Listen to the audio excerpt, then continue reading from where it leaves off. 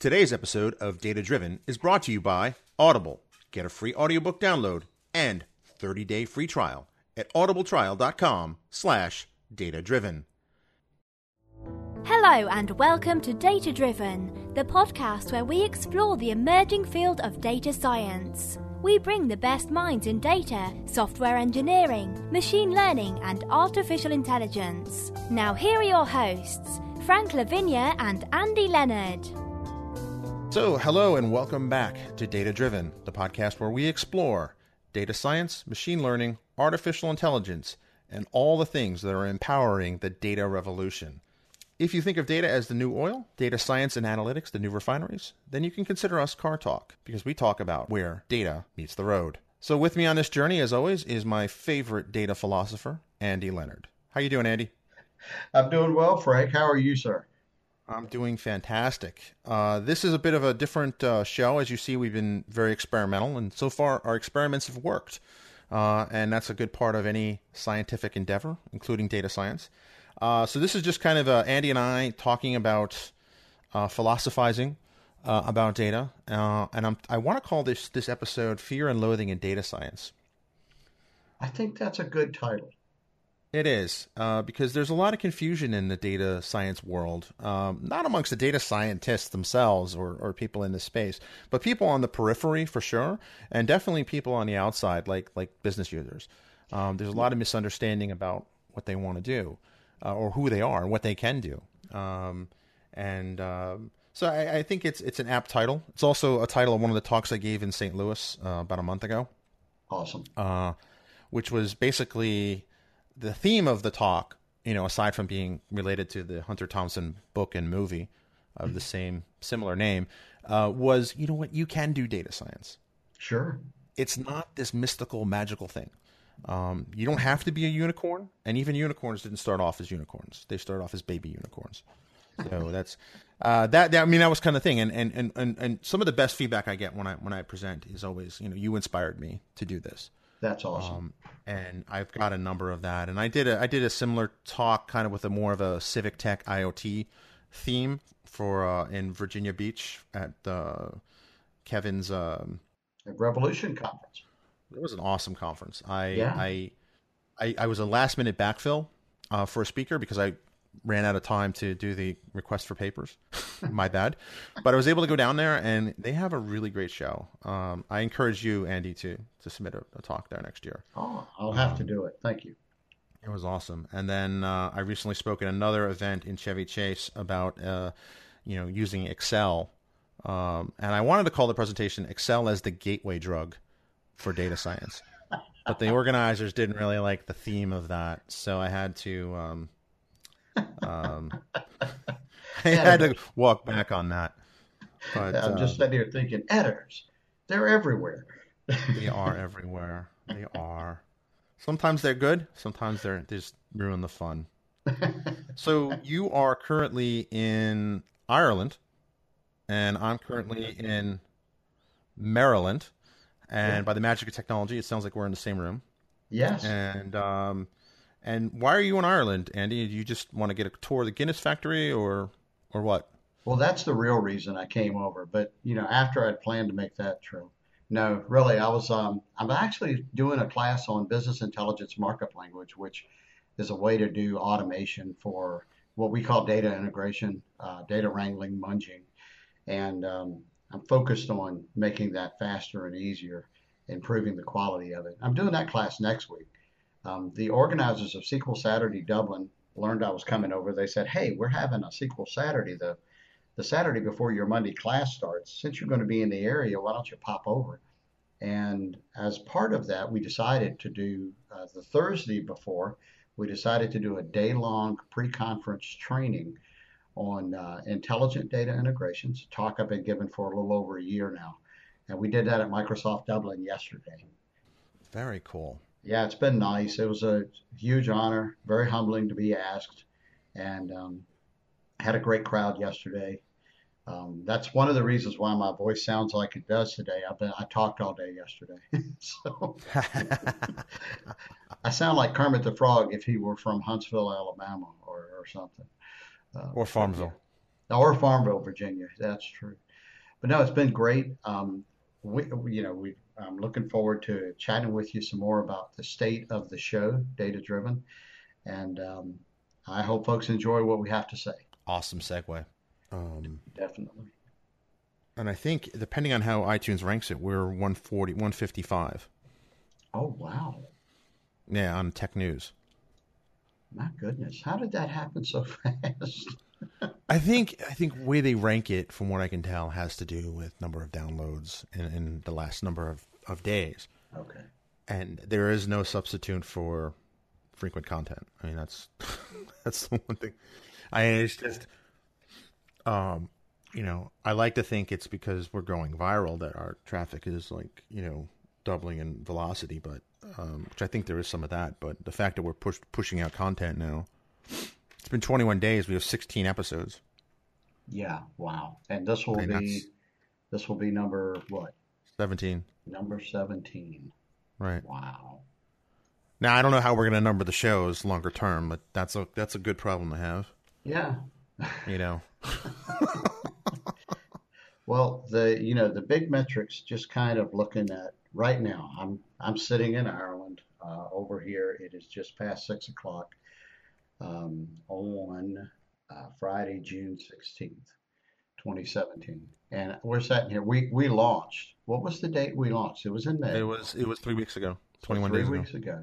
ago. Sitting here looking at the podcast statistics, and the one that jumps out at me is the last 7 days, over 1,000. Right. It just blows my mind because it was what, a week ago we were talking about our all-time downloads being at 1,000, and that took about 2 weeks. Right. And now our last 7-day number is over 1,000. So Pretty cool. I'm very honored, very humbled. It's been a very interesting ride thus far. And I'm over here. I'm looking forward to talking to people at SQL Saturday Ireland tomorrow. And I'm presenting for the last slot of the day, so I'll have plenty of time to wander around and meet some of the interesting, neat folks. And Frank, I may do more than one. Dude, I was just about to say that. You you read my mind. I was like, why do just one? I mean, there's no rules to podcasting. I mean, obviously we don't want to put out a lot of junk, but I think if it's quality material, there's no good reason to wait. I mean, particularly the data points, and things like that. I mean, they are meant to be kind of improv off the cuff. Right. The background on the first one was I was in Latrobe, Pennsylvania. So if you're a fan of Rolling Rock beer in the U.S., that's where it originated. It's not made there anymore, unfortunately. Yeah, I was my little one. He's 2.5, and he was being a rambunctious little kid, and he was kicking a soccer ball around. So I was following him, and then I kind of had this thought. They had a thing on the loudspeaker about it was either a loudspeaker or a poster talking about advancing science, and my first thought was, oh, that's the type of stuff Lynn is doing. Right. and I realized, like, wait a minute, like for the first time, my mother-in-law died of cancer some 15 years ago, so I never actually met my mother-in-law. So that's how we go. So every time since I met my wife, I've been going to this every year. I never really felt like I could do anything to help other than, walk around the laps and stuff like that. And I'm not saying that's not nothing, but, Sure. But I mean, having kind of the impact that data science is having on, cancer research, which is not something that I don't think, most people would necessarily think of right off the bat. When they think of data science, they tend to think of data visualization or, how do you get somebody to click on something like, that sort of thing. It's so, to be able to be part of that and impactful, that inspired me. And that's when I just pulled out the phone and just said, and then 90 seconds while I was watching my little one. Yeah. And if you look in the video that was streamed live to Facebook, I'm not sure if it made it to our YouTube channel too, but you can see my eyes going like, uh-oh, like, what's he doing? That's dangerous. Because there was like these little bleachers and he was trying to climb up them and jump off them. Oh, that's just being a boy. Goodness. Oh, yeah, totally. And this kid has no fear, like zero fear at all. So that's why you look at my eyes, I'm like, I'm thinking, oh, no, I'm going to have to cut this short real quick or there's going to be a terrible blooper reel. So then I realized, well, wait a minute, if I post it to Facebook, I have the audio. Right. It would make for great content. And I looked at the stats. I mean, it's been very well received in terms of how it's been shared across Twitter, Facebook, LinkedIn, as well as how well it's been downloaded. So I thought it was just an interesting, it was a data point, right? That was It was. That was a great name. You came up for it. I should say I have 5 children, 3 daughters and 2 sons. And I think my daughters may have actually been more rambunctious in climbing and being fearless than my sons were. And that's saying something. But wow. That show, tying into that event, into that show with Lynn, where she spoke so much about her work, that where she'd worked with bioinformatics people and teams, and she told that awesome story about the worker who was diagnosed with prostate cancer, pretty much, given a life sentence at that point, and not a long one, and had the opportunity to resequence the DNA for the cancer, and learned no, he didn't have the cancer they thought he had, and he wasn't going to die shortly. And that's just an amazing story. My gosh. I mean, talk about taking your health into your own hands. I mean, yeah. And that's something that data, that the work that he was doing in data and bioinformatics, I mean, that enabled that. Yeah. He just didn't sit there, and kudos to him. I mean, he just didn't sit there and mope about it. And he just said he probably did mope about it and was probably at his desk. And then I'd love to get the guy on the show at some point, but I mean, he was probably just sitting at his desk and was like, he probably looked around his office and goes, "Wait a minute, isn't this what we do?" Yeah. And when you're given a death sentence like that, I mean, there's probably very much I'm sure a slew of emotions, but one of them at some point is probably being like, "Well, what's it going to do? Kill me?" Exactly. And along with that, Lynn also shared, and I thought this was also cogent. And at the time, they were debating in Washington D.C. U.S. legislation around whether or not to allow insurance companies access to your DNA if you'd had it sequenced, and whether they could charge a premium if you didn't allow them access to it. That was actually on the floor, I believe, of the House. While that week we were doing that show, and she was talking about how she had advised her daughter not to get her DNA sequenced, although Lynn herself had done it. Right, and I mean those debates are going to be very interesting for a number of reasons. I mean, there's a number of ethical reasons where you can say that's a terrible idea. Right. There's a number of reasons to think why that's a good idea. Sure.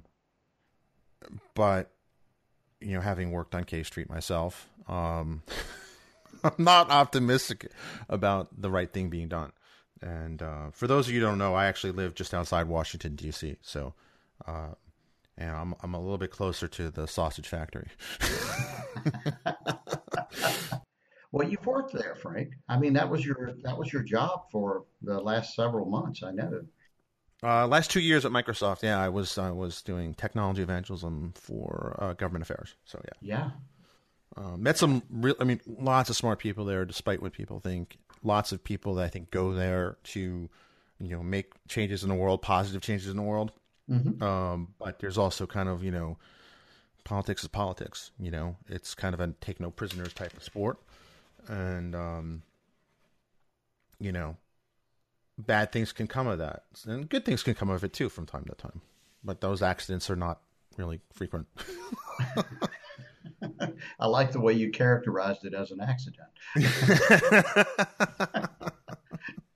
So you're saying it's not like that movie, Mr. Smith Goes to Washington. Is that what you're saying, Frank? I'm saying it's like that. It's more like it's kind of the average between Mr. Smith Goes to Washington and House of Cards. It's maybe not as sinister as House of Cards, but it's certainly not as optimistic or feel good hit of the like a feel good movie like Sure. Mr. Smith Goes to Washington. But Sure. So you mentioned House of Cards. I have a friend who's actually been an extra in the latest season, oh, and very cool. yeah, her name's Gretchen. I won't say her last name, but Gretchen was in the scene. She was in a very. It was just her and another like I guess background actor. I don't know what the official title is of that, and and the main character there, Frank. So Nice. Frank Underwood, and it's when he's walking in the hall speaking to the audience, which I love those scenes.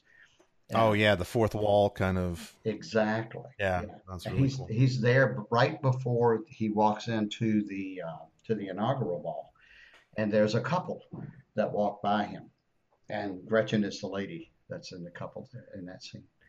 So pretty interesting stuff. But kind of getting back to some of the shows and and all the downloads. And I'm floored by the downloads, Frank. I just the numbers are awesome, and again, very humbled, very honored that folks are listening. Um, we talked with Donald Farmer. Um, we had a really good talk with him about his company, Tree Hive, but we also got into some other interesting topics there. Just Donald brought up an interesting line about how blockchain is being used. The old Bitcoin, security model is now being used to combat um, essentially economic slavery. And because it's public, because it can't be altered, for all intents and purposes. I read a couple of articles describing what it would take to hack blockchain, and it seems pretty hard to do. Uh, Not impossible, probably, but very difficult to do. But they're doing things like tracking the flow of money through, say, a project to build a bridge, and there are people who have immigrated, to work on those projects, and then they're being paid some wage, and usually there's subcontractors in the mix. And the whole idea behind the blockchain to combat the economic slavery is that all of that information is stored in blocks in the blockchain. And what we see is how much money actually makes it down to the person who's maybe traveled into a foreign country to work on this public project. How much of that money gets to them, and then maybe even how much that they're able to get back home to people, because economics drive a lot of immigration. I mean, we see a lot in the news um, about immigration on, just because people are scared. They're in fear of their lives. And that's valid. And I'm not trying to take away anything from that, but there's a lot of it that's just people trying to, survive, pay their bills, Yeah, or just maybe seek a improve their better life life. for their children and grandchildren. I mean, Yeah. two of my four grandparents were not born in the United States, Wow. and they left some pretty, you know, one case it was just strictly economic. It was the Great Depression. There was nowhere to go, and the other was kind of economics and kind of political situation. And they just said, you know what, don't need this. Yeah. I don't want my children continuing to grow up in this, and there's got to Yeah. be a better place to go. And I mean, it's just, but yeah, I mean, people underestimate. I mean, and the other thing too is I think a lot of people, the immigration debate in the States has lost all forms of sanity or civility, and that's a conversation for another day.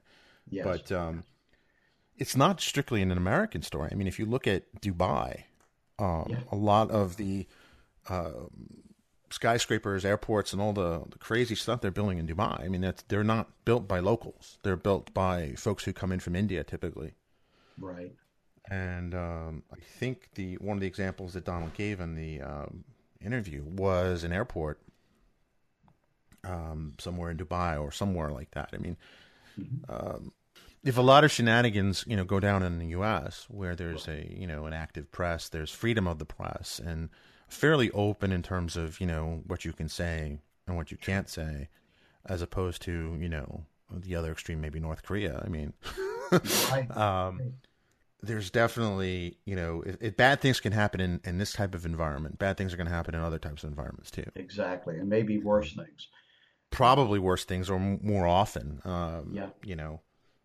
This whole blockchain technology being, completely repurposed. No one thought of this as a use for it. Just phenomenal. And It's really interesting where blockchain is appearing. So yeah, on the June 15th show of Data Science Daily, and we'll talk about that next because we didn't really yeah, cover that. There was actually IBM and AIG have teamed up, and they're using blockchains for multinational insurance policies. wow. And it's a pretty interesting story about how you have the kind of the parent policy, which could be in the UK, Yeah, and you have child policies, in various countries. I think the case study was Singapore, the US, and Kenya, and how they were all able to be kept up to date in terms of what's happening on the policy. The other thing that came up on a conversation I had the other day was blockchain is being used to verify the authenticity of data sets. And in such a way that, so if say I'm a large government entity or some corporate entity, I have a large data set, I want to expose it publicly. yeah, How do you know that some malicious party hasn't altered that data set? right. Say No. it's I have to be careful. What example I use. But let's just say I have a Weimaraner who gets into a lot of trouble, right? So let's say I had a large data set, totaling all the bad things she's done. What if she got her paws on it, so to speak, and decided to say, reduce the cost of, every damaged thing that she's done, whether it's her dog crate, she stole a piece of steak last night off the stove. Right. So what if, she changed the data set to say, no, it wasn't filet mignon. It was bologna, right? Or something cheaper. Right. How do you know that something altered? So the integrity of data could be called into question. But the interesting thing about that is, we're talking about some of these data sets could be, very large. I mean, impossibly large, by 2017 standards. Right. How do you verify that? How do you know that the data has not been tampered? So one of the things that's that I've heard about is using blockchain to track kind of the transactions against that data set and to show. I don't know all the mechanics yet, and I love to get this guy on the show as a guest to talk about it. But this is very much cutting edge, where you can do that, where you can use blockchain to guarantee the integrity of data. And I think that has some interesting applications, not just in terms of sample data sets, but in other ways too. Absolutely. It's just fascinating what's going on in that space. I want to know more, but it is a very transaction-friendly solution. I mean, that's what it was designed for. And, when you talk about relational data, we talk about ACID. And, we want atomicity, we want consistency, we want isolation, we want durability. And blockchain, manages all of that. And apparently it does a fantastic job of it. And it does it by multiple copies of itself live out there. And that's one of the reasons that makes it hack resistant. I won't say hack proof, but if you've got to modify hundreds of files, say at the same time in the same way, for this to take without producing whatever some kind of redundancy check violation, that is a very interesting solution. It's not security through obscurity, although that may come into play. It's definitely security just by copying, I guess. Right. It's massively parallel. So Yes. it'd be really hard to, again, not impossible, but it'd be really hard to break that Agreed. because it's just so, it's just it's a fascinating look. And I wouldn't be surprised if there are, large database vendors that are kind of working on finding ways they can integrate blockchain into their into their products. Yeah. Well, what are we up to now in data sizes? I mean, if we look at the global amount of data, isn't it measured in zettabytes now? Something like that. I lost track after yottabytes. It just, Yeah, it's I mean, it's crazy. just so ridiculous. I mean, Yeah, uh, in terms of what's possible. Um, right. And so we're talking about, large subsets of data, which, I remember when I started working in data, um, gigabytes was big data. Um, I kind of survived the transition from gigabytes to terabytes. And now terabytes of data is nothing. Um, it's just right. normal. It's it's not really a big deal. Yeah. And um, we had a great talk. Our very first guest was Jen Underwood. That was a neat recording. Jen is one of the sweetest people I know and scary smart. Very gifted in data analytics, and has really helped shape the industry. I can't talk about all the things that I know she's helped with, but just take my word for it. She's the reason why some products have some features, and I'll just kind of leave it at that. you looked her up on LinkedIn, and you can use your imagination to figure out what those products are. Um, and the other thing that's great about Jen is she has an eye for visualization.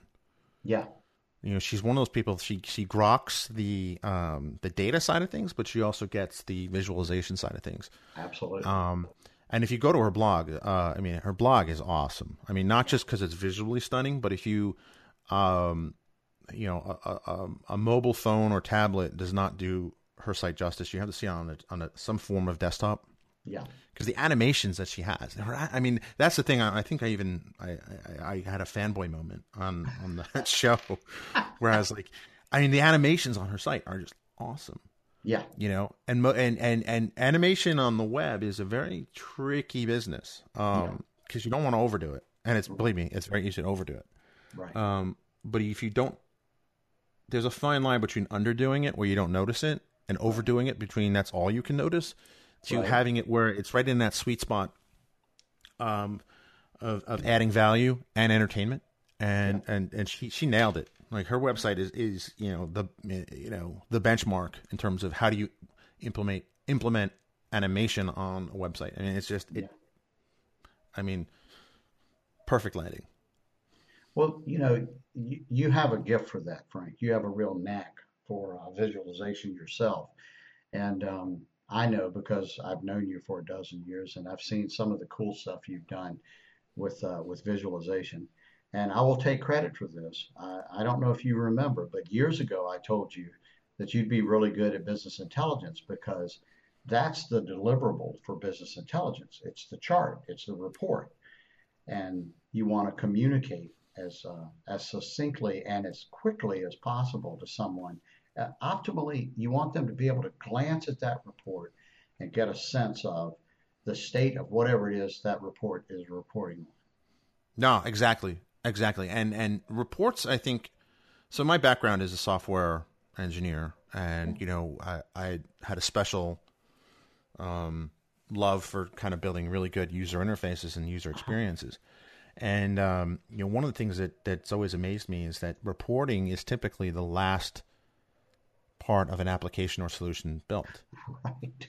Now, part of that I think is practical, right? So I'm on a project now where reporting literally was the last module because there was no way to enter data Right.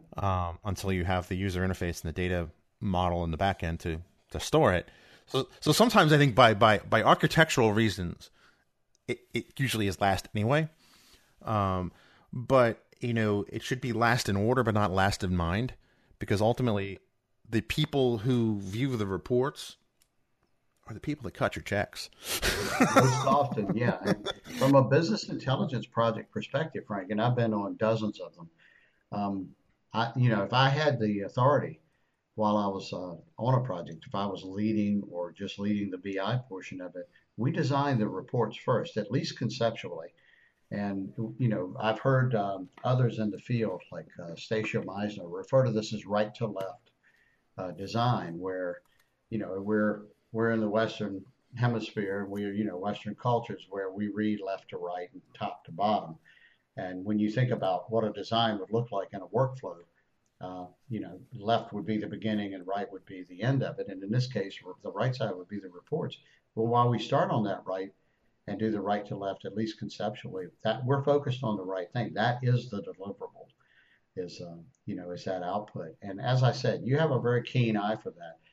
I know because I don't. And so I recognize when other people do. So a short story. I designed a website once for a community project, and it started growing. It was actually doing pretty well, and I need to really get that back online again. But and we got to the spot where it could stand some redesign for performance reasons. So I was working with a couple of people back then, and one of them was good at this. They were really good at WordPress stuff. And so I said, take a look and tell me what you think. And this designer got back with me and said, it looks like it was designed by an engineer. Now, I am an engineer, so I took that as a compliment. But it turns out, Frank, that's not a compliment. No, I don't think you meant it as a compliment. Or see, I don't think it was meant that way. It was, yeah. I mean, that's something that it was interesting in the late 2008-ish, 2007. Microsoft really pushed the idea of a diviner, right? Yes. Developer, designer, or developer was the other one, designer, developer. Which for me, I mean, it was like it explained it. I mean, had my parents not been so insistent that I be some kind of engineer or doctor, they would have tolerated lawyer. But clearly, I was going to be in one of the STEM fields, whether I wanted to or not. Right. I probably, I did have a good eye for art. I wanted to be a graphic designer, and this is in the era before the web. Being a digital immigrant, as Mark Tabadio says, there was really not well-defined career paths for if you wanted to make good money. Whereas with engineering, it was a pretty solid bet. It still is. Right. Yeah. But there's definitely a need for it because it used to be people would be willing to work around the computer, right? You think back to the mainframe days, right? People would put up with the green screens, not the green screens like I have in my home studio, but kind of the amber, the text only displays. But as computers become more ubiquitous and technology more personal, user experience really matters a lot more than it used to. So we're recording this June 16th, and Twitter rolled out a new UI. And it's kind of ugly, I think. It's a little too radical of a change in too short of a time, but it is what it is. So what'll happen. People will complain about it for a few days and then forget about it. Just like the new Instagram logo. Yeah. Was absolutely hideous, and then people are like, oh yeah, that's the new Instagram logo. Like, don't you remember complaining about that? Like, no. This is how how different we see this. When I saw the new Twitter changes, I went, hey, that's pretty cool. And then I saw people complaining about it, and I retweeted a few of them just because I thought what they were saying was funny. I understood it, but my first reaction was, hey, different. Right. I had that reaction too, and then on the app, I like the changes on the. It's interesting too because it shows you that the mental modalities, right? The app, I like the way the app on the iPhone works and looks now, but the website, it's just I don't know. I don't know if is it a truly aesthetic opinion about the new look, or is it just what I've been using for the last X number of years has changed? And how much of that is an art critic type opinion versus a comfort loss opinion. I don't know. I mean, that's an interesting perspective too, because I don't think that deeply about it.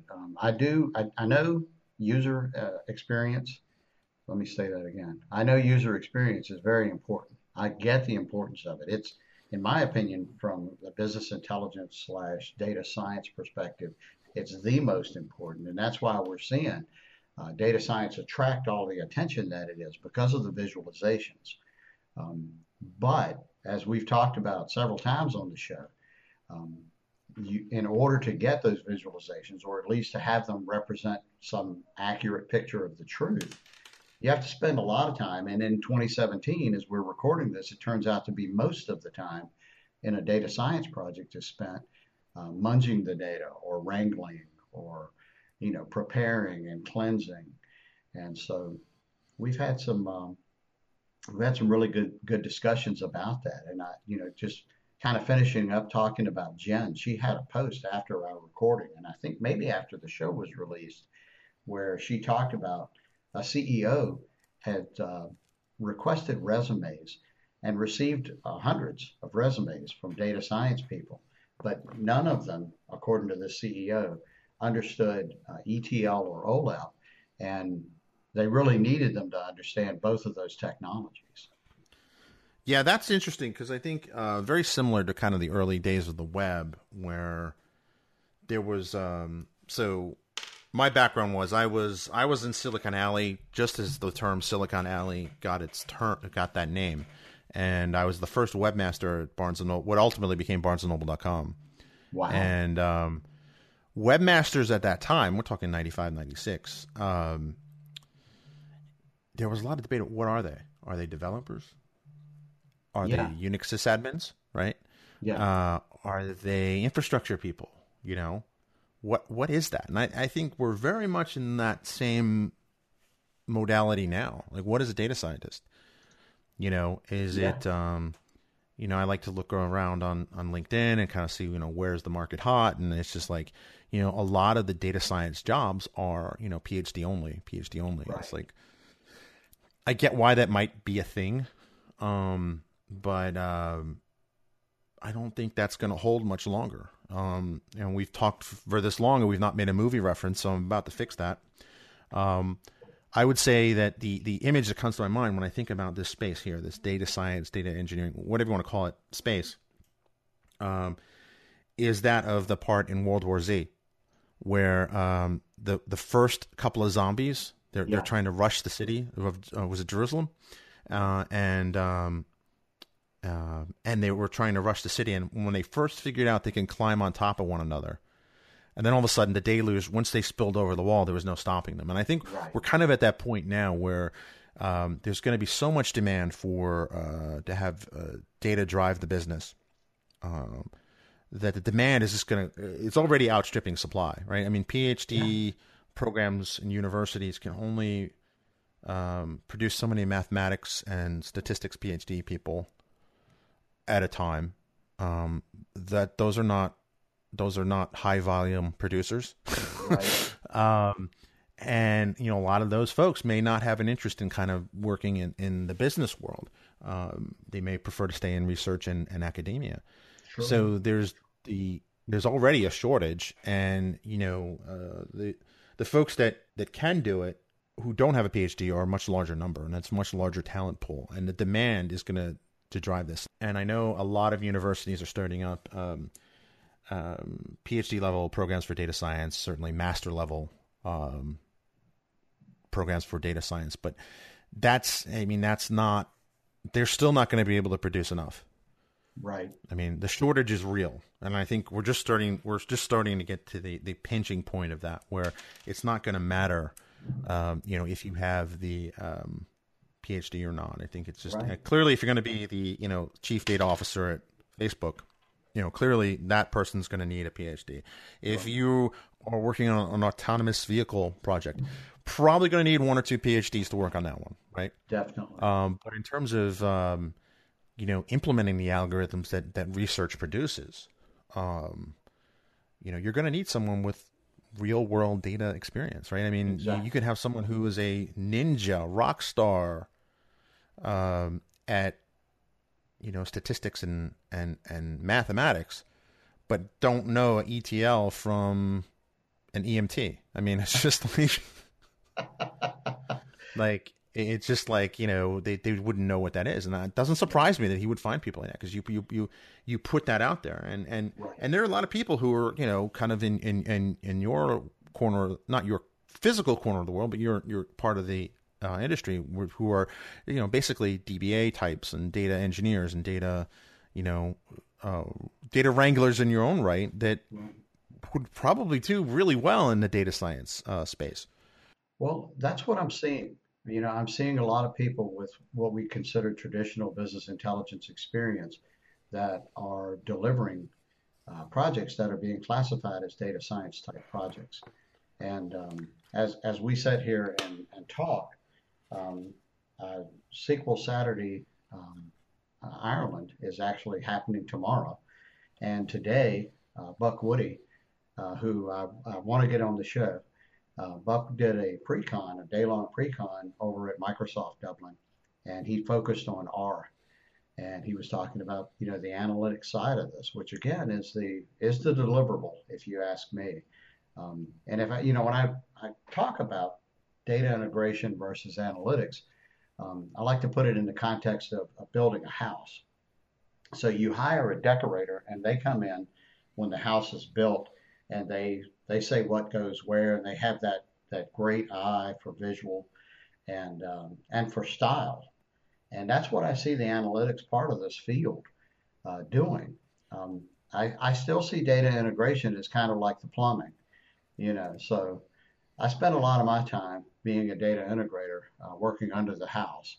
But I call myself a data philosopher because I get the role and the importance of the role, even though I can't personally perform it, or I can perform the role of visualization developer, but it's going to look like an engineer built it. So I get that role, and I do. One thing else I'd like to say, Frank, before we move on is, so I've heard data scientists, the analogy that data scientists are unicorns. I think you may have coined a new analogy with comparing them to zombies. So. Yeah, I mean, that's really the demand. That represents the demand, and this is gonna sound terrible, but the business line users, right? They don't care. Like at some point, sure, it's not gonna matter if you got a PhD from some prestigious university or some not as prestigious university. Right. They're gonna want to know: can I take the data that my organization's sitting on, say in CRM, and can we figure out something from it to right. turn a profit or to find a competitive edge in our industry? I mean, that's ultimately going to be the driver of it. Right. And the, getting back to something that Donald Farmer said, the data world used to be kind of a gatekeeper versus shopkeeper world. Right. And, the wall, getting back to the World War Z reference, it's like, that wall was kind of, the typical data world. It was very isolated from the outside, and, data's everywhere now, and I think that's really a takeaway. I mean, at some point, all these people who sit in the corner offices are going to realize that this data is here. They already are in possession of it, but they have to do something with it. Right. And this is really funny, right? So you mentioned, data wrangling, right? So, or cleansing the data. So I was on a call with a potential client not too long ago, and I used the term data cleansing, and they actually took offense at it. Really? Well, because I wasn't talking to their data analytics folks. I was talking to more their decision makers. Right. They said, no, our data's clean. Wow. Like, and I don't think I think they took it as an insult, like, right. Oh, your house is dirty. No, it's not quite what I meant. Because even if your data is in the most perfect format for a relational database, right? I mean, if you followed every best practice and standard that there are, the machine learning algorithms and the AI algorithms are going to expect the data to look a certain way. Right. And it has nothing to do with the, cleanliness of the data. It has everything to do with the shape of the data. So I've kind of taught myself, especially when talking to business folks, is to shape the data. Right.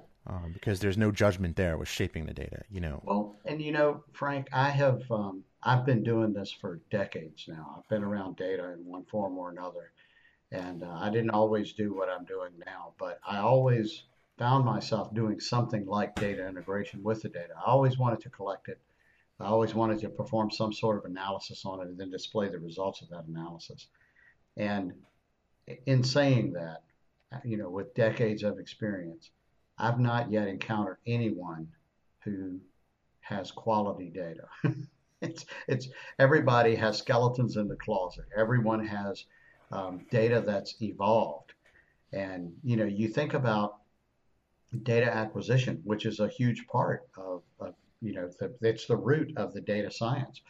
Um, and people don't start on day one, last year or years ago or decades ago even. And you get some insurance data. You get data from baseball, for goodness sakes, that was collected, decades ago. They don't start collecting everything all at the same time. They don't go from 0 to 100 instantly. And what you'll find, especially in looking at these data sets, and I did a lot with insurance and medical data, is there's just new fields that came into being, 3 decades ago. So Right. there's no Exactly. data. It's not that it's bad, it's just not there. And that is a data quality issue. And I hear what you're saying about data shaping, and it becomes a very important question. And part of what I think drives your zombie analogy, and I was just pulling your leg, by the way, about this. I'm gonna let it go. But part of what part of what drives that unicorn analogy is, you have to be good at 3 or 4 different jobs. And I mean, these are careers. These aren't just, things you can go to school and study for, 18 months and get a certificate and you can jump out there and start doing it. I mean, everybody goes through that cycle, and folks learn and stuff. But I mean, in order to do this well, you've got to have years of experience. You've got to reach senior level in 3 or 4 different fields, and data quality is one of those fields. And you think about this from a software perspective, right? Because I know you and I actually both come from the developer perspective. I was a software developer back before .NET. I was actually an MCSD back Oh, then. wow. Yeah, and enjoyed it. That's kind of how I got started, and I fell into data almost literally. But when you come at it from that perspective, especially in the last 20 years, all of our thinking from, say, the mid 90s on was all geared towards stateless, right? With the rise of the web, and in some respects, even before the web, with just old N-tier architecture, or even before that, client server. If you could manage decoupling and stateless development, you were doing something really good. You compare that to data, which by its very definition is a collection of states. you know? No, that's true. It's a very philosophically different world. In fact, one of the reasons, even though you suggested years ago that I should get into the business intelligence space, was it just had that, as a developer, I had that, I don't know if I want to deal with the data world, Right. which was very short-sighted on my part, and I'm doing everything I can now to to embrace that. You'll get a kick out of this, so I'm not going to name him here, but there's a mutual acquaintance of ours, Andy, who I spoke to last night on the phone Okay. about something else, and he was he wanted to get my opinion on something for an impending interview he's doing, Cool. and we kind of chatted for a bit, and asked about what I was doing. I said, well, I've been really hitting the data science world hard, and taking courses in statistics, and I passed the oh yeah, that's another bit of news. I passed the certified Microsoft data analyst class, which is all about HD, Insight, and Spark, and Hadoop. Woo. Yeah, I Congrats. did that in a month, so yay for me. Wow. Um, Wow. I actually did that while I'm waiting for the final capstone project to start in July. So, so I was telling them all about it. I'm excited about it. Right? I mean, whenever I talk about data, I just can't contain myself, and that tells me that I'm on the right path. Yeah. But as I was telling him, and this is a guy who's normally like excited about all kinds of technology, his reaction was kind of like, I don't want to do the data thing. Like, oh my god, like, was that me? Was that me? Like, I a don't think couple of you years were ago. there. You weren't resistant to it, but I could tell when we talked about it, you didn't see what I saw. And not that I'm, Andy, the mystic guru, teller of futures and fortunes or anything like that. I just, if I have a gift, it's putting together teams. And Mhm. a big part of that is recognizing what people would be good at. And the truth is, Frank, you know this, you've gone through this, I've gone through this. There's a cycle for that architects follow. And I like to classify it, and this is just me pulling a number out of the air, okay? I don't have any data behind this except my experience. But I see talented architects they'll start on something and they'll dive into it. And part of the drive for them to succeed is this very virtuous cycle that is self-sustaining, that they're learning something new. And as they're learning something new, it excites them. And then they get to apply it. And oh my gosh, that's like throwing more gas. You're starting a fire with throwing a little bit of gas on it. Now you're throwing jet fuel on it. Right. And it's this and then it goes for about 18 to 30 months. And it's not that they've mastered it maybe, or maybe they have, but they've certainly approached that level. They're definitely a senior at that point. And then they're bored. It's time to go find something else. Right. No, exactly. I mean, but I mean that over the long haul. I mean, to have somebody who's experienced in multiple disciplines, that's how they're created. Exactly. Well, that's where the unicorn analogy comes right. from, and I think it's apt.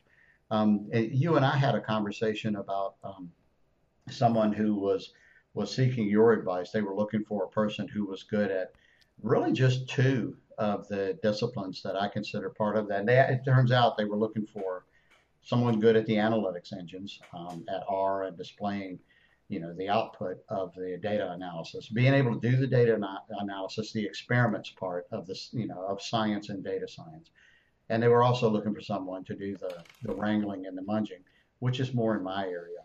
And they really wanted senior level at both. And when you and I had the conversation, I think you were about 20 seconds into the explanation of what they were after, and I interrupted you and said, they're looking for two people, at least. Right. Well, I mean, you saw this too with, particularly in the DC area with the federal government. They say they want a SharePoint architect, right? Oh, yes. Well, what does that mean? SharePoint architect? Very often do they want somebody to do the development in SharePoint? Exactly. Do they want the person to do the infrastructure deployment? And when you kind of press them on that, the answer was, yes to both. And it's kind of like, those are very rare people that do both. I mean, it's just, really.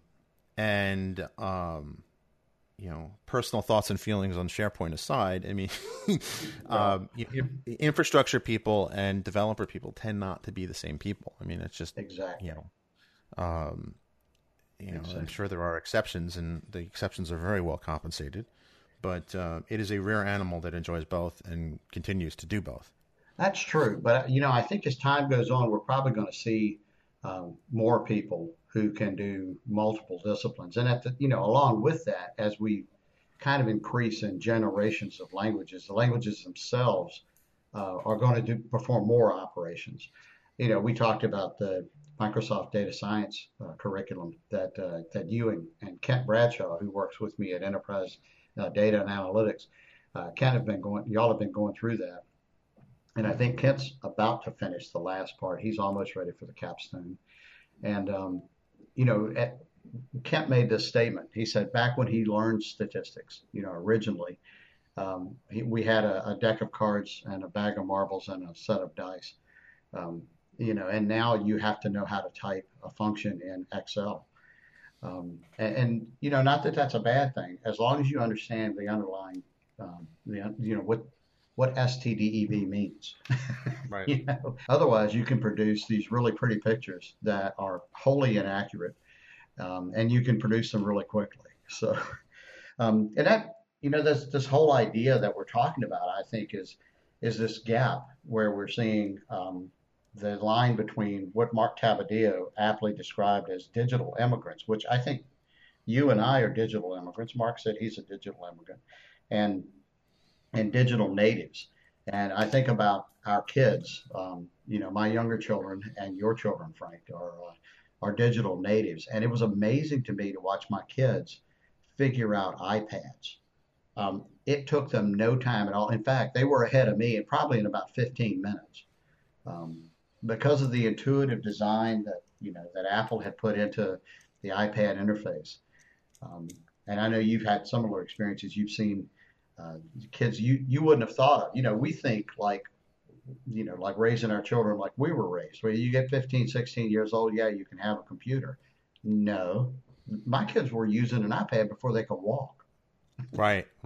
Well, and the funny thing is I remember I had a Windows phone up until about a year and a half ago, like a good Microsoft employee.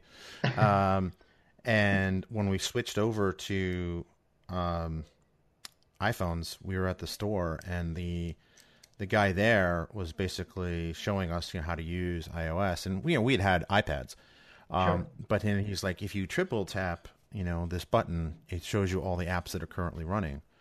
And my wife was like, who also works in technology, she looked at me, was like, "Oh, did you know that?" to me, and I was like, "Yeah, Jake showed me." Jake being my older son, which is funny, and I think it also speaks to the natural curiosity of children. Oh, I sure. think children have not yet been taught to fear failure, Right. that it's okay to explore. I mean, you go back to when I was younger, it was always the kid that knew how to program the VCR. Right. Right. Is that because it was necessarily intuitive? Well, I don't know. But I mean, certainly kids are more natural explorers. They haven't Right. been conditioned to avoid exploration, because in exploration, there's a lot of failure. Yeah, I was going to say, I think you nailed it with the fear of failure because kids fail way more often than they succeed. And that turns out to be the key to learning, no matter what age you are. And, that's why there's a lot of good stuff out there about projects and success that include, fail early, fail often, and just keep trying stuff until you succeed. And there's something to that. And what I found is that if someone likes you, they'll describe that as tenacity or stick to itiveness. And if they don't, they'll just call you stubborn. Uh, Right. Exactly. Exactly. So that's a great point to end on, because I know yeah, it's late over in Dublin where you are, and SQL Saturday Dublin starts early. And so you've been listening to Frank and Andy. We were kind of philosophizing on the first 3 weeks of our show, and it's been a blast. And we thank you, the audience, for being part of this journey, and really welcoming our podcast with open arms, or open iPads, or whatever. So thank you very much for helping make this show a success. Be sure to listen to the outro to find out more about becoming a data driver, which means you'll get you'll be on our mailing list, and you'll be one of the cool kids. absolutely. Thank you, Frank. Thank you.